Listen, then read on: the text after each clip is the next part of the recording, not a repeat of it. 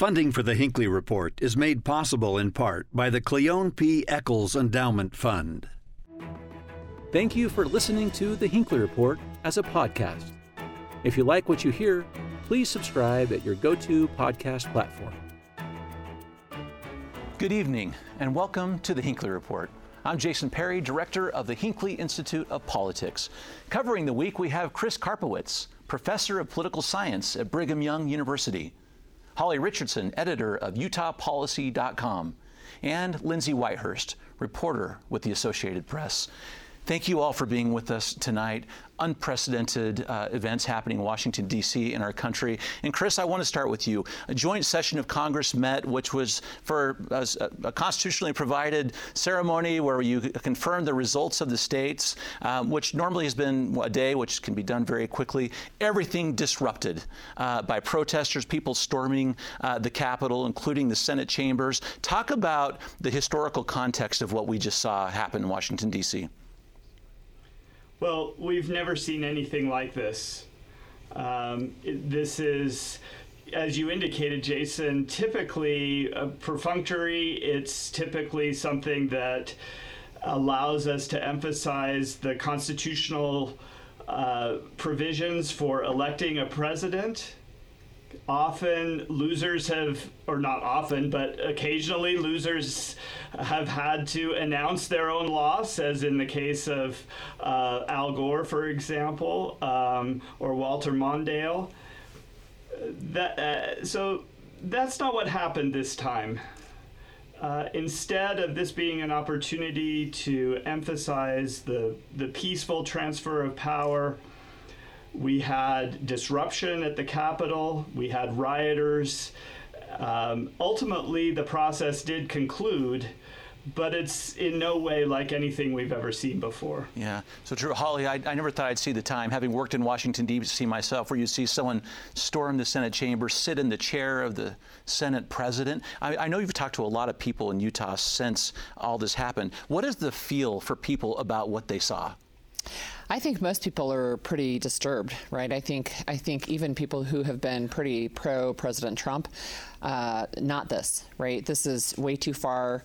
I think it really cuts at the heart of the democracy, right? And what we're built on. We are a country that's built on the peaceful transition of power and accepting the will of the people. And I think that at least the sentiment that I've heard is this is really disturbing. Yeah. So Lindsay, I think this is such an interesting point. I know you've done a lot of stories on this. You've been interviewing people also. So what Holly said, I'm just curious if this is what you're hearing, is there was segments of our population, particularly in the Republican Party, talking about in Utah, you had mainstream Republicans, you have very conservative Republicans, and you had the sort of always Trump Republicans in the state as well.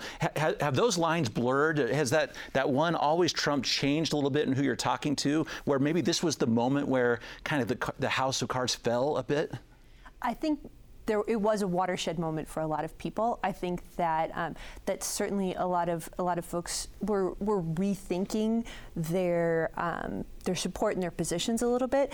Of course, there was still that segment of people who are going to stay the course, so to speak. You know, we saw that right before all of this happened. We saw that in that airport confrontation with Mitt Romney, somebody who I think still has a long time popularity in Utah, but certainly from a not insignificant segment of folks is sort of a enemy number one, right? And does endure these things even from sort of regular Joes when people are minding their own business, when he's kind of doing his own thing in the airport. So there are going to be, and of course that happened right before all of this, and all of a sudden had a little bit different context, right? An airport confrontation looked a little bit different when people were storming the Capitol, but certainly is an indication of that anger and frustration that remains among some people. And you would hope this is a moment that it really comes home when we talk about lack of civility.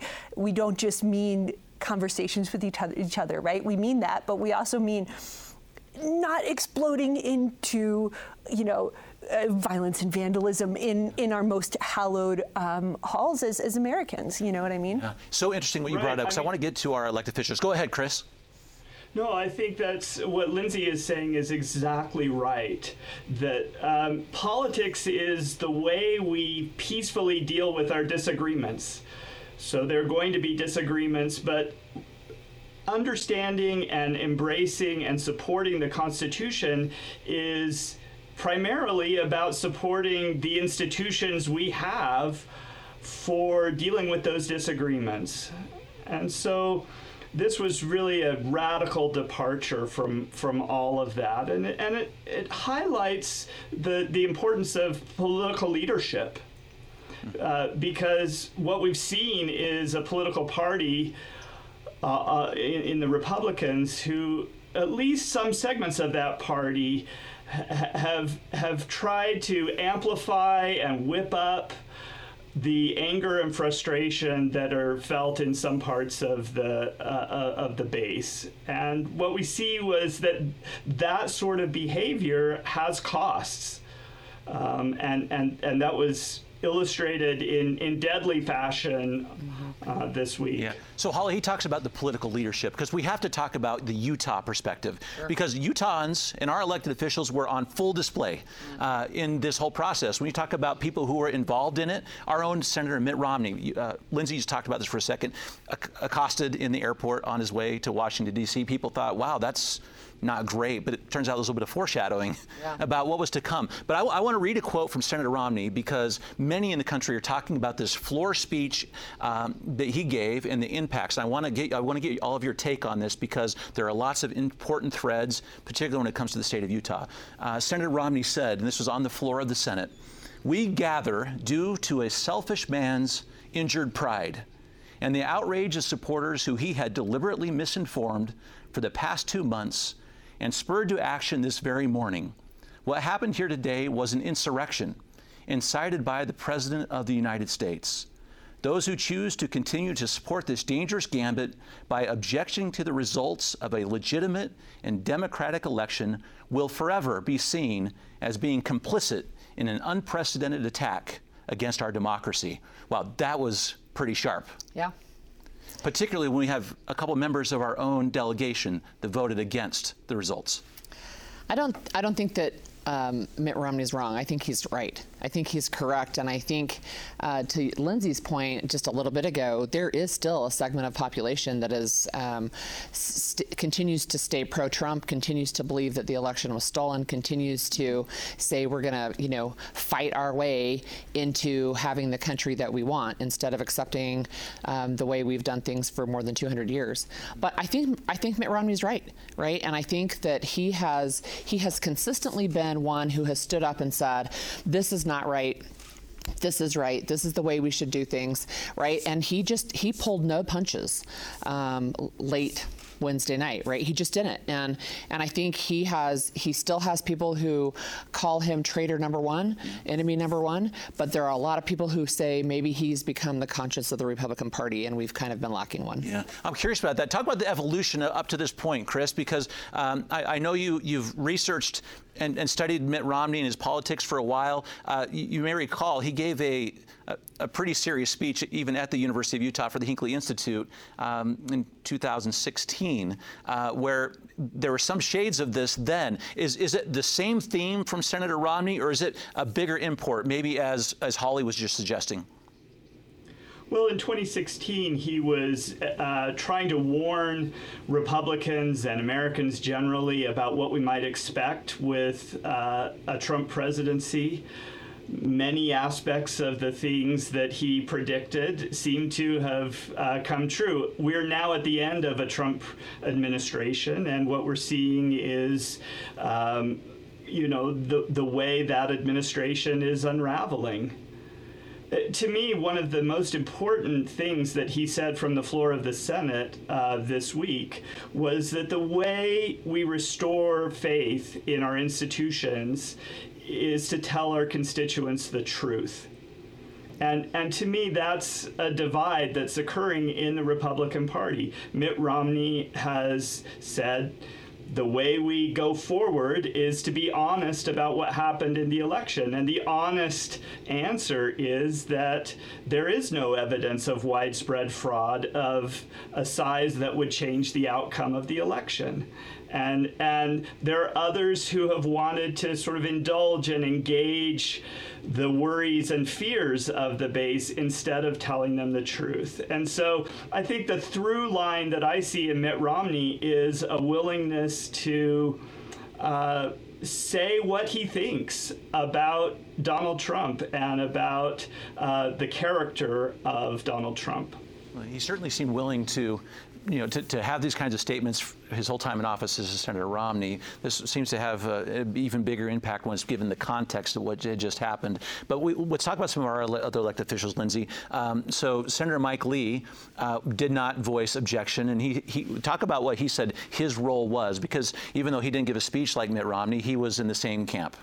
And he, up until then, he was a little bit of a question mark, right? Like, we had some public statements from folks like Representative John Curtis who said, I'm not going to object. And Mike Lee, there had been some rumblings that he probably wouldn't, and that but it was a little more under the radar. He hadn't like put out that kind of public statement ahead of time in that same kind of way. And of course, he's been probably a little bit stronger supporter of President Trump. He's typically a little more aligned with Senator Cruz, Ted Cruz, who was pushing that in the Senate. So it was a little bit of a question mark, and I think he had said even after all of the mob came in, he was pretty quick on Twitter to say, we got to get back and finish our work, and that may have been in part because he was ready to make his statement. He was ready to really let people know what he was thinking about this in a way that he hadn't up until that moment. So yeah, you did see him come out stronger and say, nope, this is the democratic norms. We're sticking with this. This is it's also been painted as sort of a states' rights thing, like yeah, hey, this is not our job as Congress and the federal government to come in and say states to tell them how to run their business, and I think that is typically a core value, I think, for a lot of Republicans is states' rights and states making their own decisions for their own folks. So that was another way the issue was seen by a lot of people. Yeah, so it's an interesting point, because that's what Senator Lee said, right, Holly? Is like, hey, can you imagine Congress coming in and overturning Utah's election, right? So I think one of the things too that Senator Lee did that was when he did his 5-minute speech, I mean, he said, we are here for one purpose and one purpose only, and that is to count the vote. That's it. There's like 7 words in the Constitution that says what your role is, and we're not going to go beyond that. He also, I think, was pretty emphatic in his not objecting. Well, he objected to the objection. Is that right? That's correct, right. Correct. So a double negative. So he was pretty emphatic in that, and I think that is some real signaling. I think to some of the base in Utah, because he has been so tightly aligned with a Ted Cruz and a Trump. But for him to come out and say, we don't have the right as the federal government to overturn another state's election, or to even really question their process. That's up to each state to do that. I mean, I thought that was powerful, and I think that will resonate with some of his supporters here. It seems accurate. Yeah. Go ahead, Chris. No, that's it. I think what Holly says is exactly right. I think Mike Lee has a way of communicating with and an ability to communicate with different segments of the Republican Party than, say, Mitt Romney, for reasons that we've been talking about.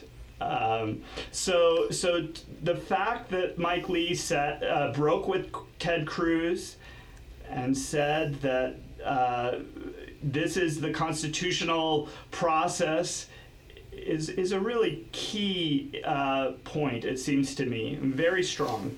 So let's just hit a couple of our other representatives, because you mentioned, Lindsay, Congressman Curtis all along was pretty emphatic about not being willing to go along with the objections. But we did have 2 members, Congressman Stewart and Congressman Burgess Owens, who's been there since Sunday, I guess, along. Those are 2 people who did object to Pennsylvania. They did not object to the results in Arizona, but to Pennsylvania. What was their argument that you heard?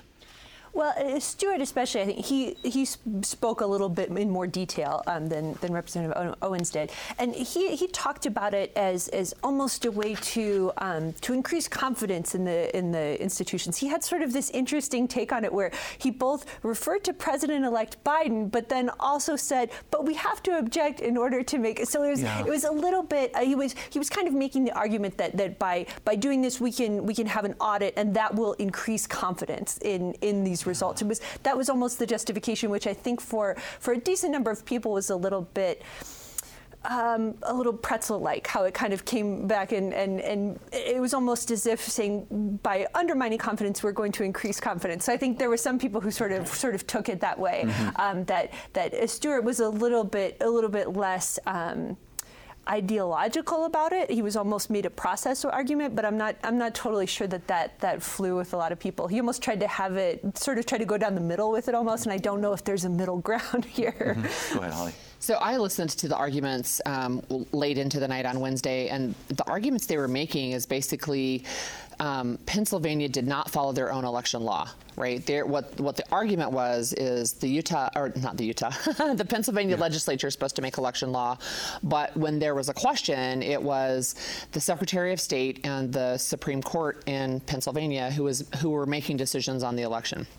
I think what these objectors refuse to acknowledge is that there have been multiple lawsuits, including over in multiple states, including Georgia, but also in Pennsylvania, and they've gone not only to the state Supreme Court but to the federal Supreme Court, and there is no standing. There's nothing there, and continuing to beat that dead horse, I think, is super damaging, and it's really disappointing to me that we've had two congressmen from Utah who jumped on that bandwagon.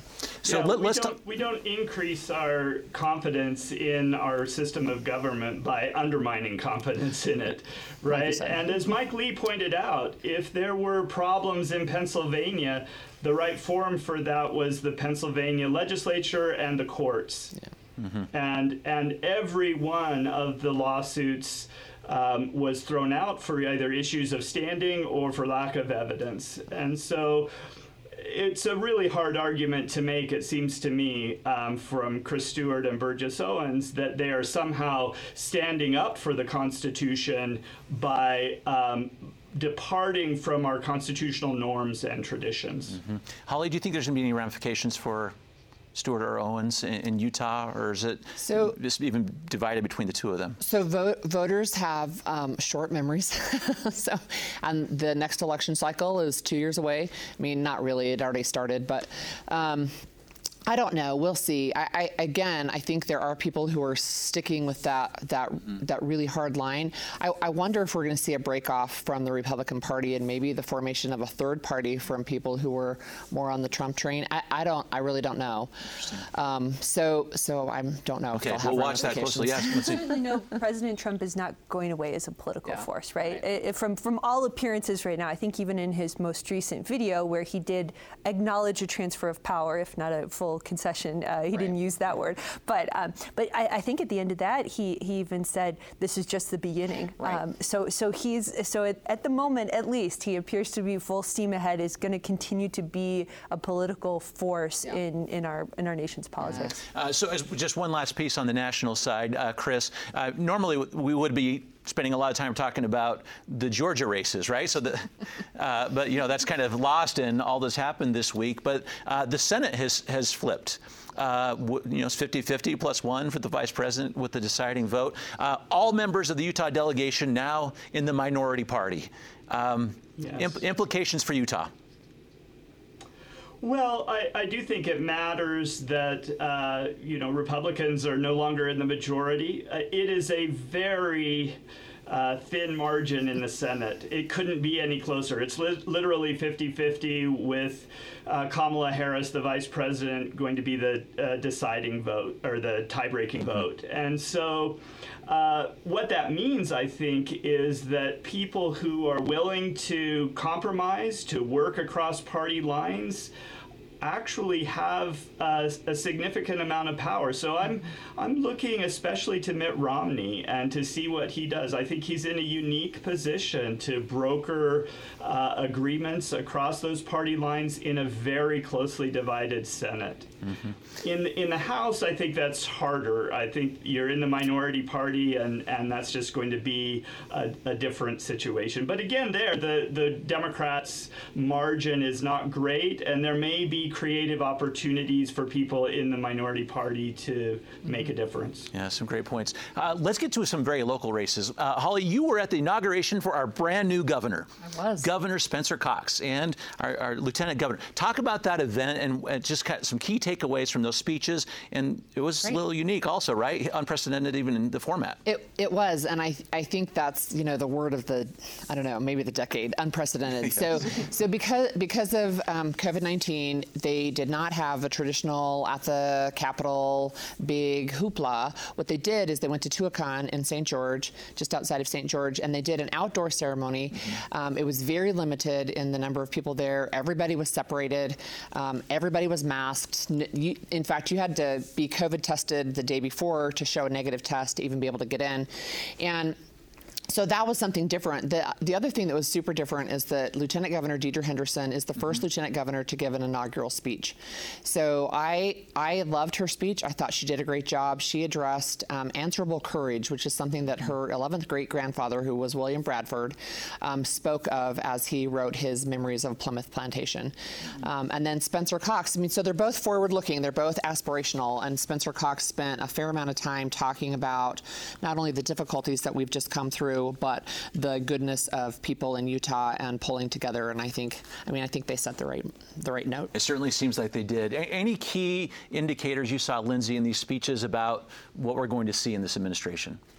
I think that it'll be really interesting. First of all, of course, historic gains for women across the board, and Deirdre Henderson is not our first female lieutenant governor, but still, she's definitely been a presence at the Capitol for a long time, and so she'll be a really interesting one to watch, along with Governor Cox, who is a moderate, has been a Trump critic in the past, and has softened that a little bit, supported him right this last time around, but still does speak a lot about political division, about the Republican Party and its future. So it'll be a little bit interesting to see if moderates like him, and moderate not only, perhaps not as moderate in political positions, but in his style and his tone, right? It'll be interesting to see if politicians like that start to come to the fore. What Republican Party is going to do with politicians like him? Does that style start to be something that becomes more popular now? A move away from the sort of more pugnacious kind of style of a President Trump to something that definitely in terms of rhetoric and speech is much more conciliatory and much more wanting to work. Is that going to be the tone going forward for part of the Republican Party, where people look to folks like that, or will it be more of doubling down on President Trump and his style and the things he stands for? That's going to be a really interesting question, I think, going forward in the next few years. Totally true. Chris may comment on that too, because it is a different style, different tone, very different approach. I think Spencer Cox has the chance to chart a new course, as Lindsay says, for the Republican Party.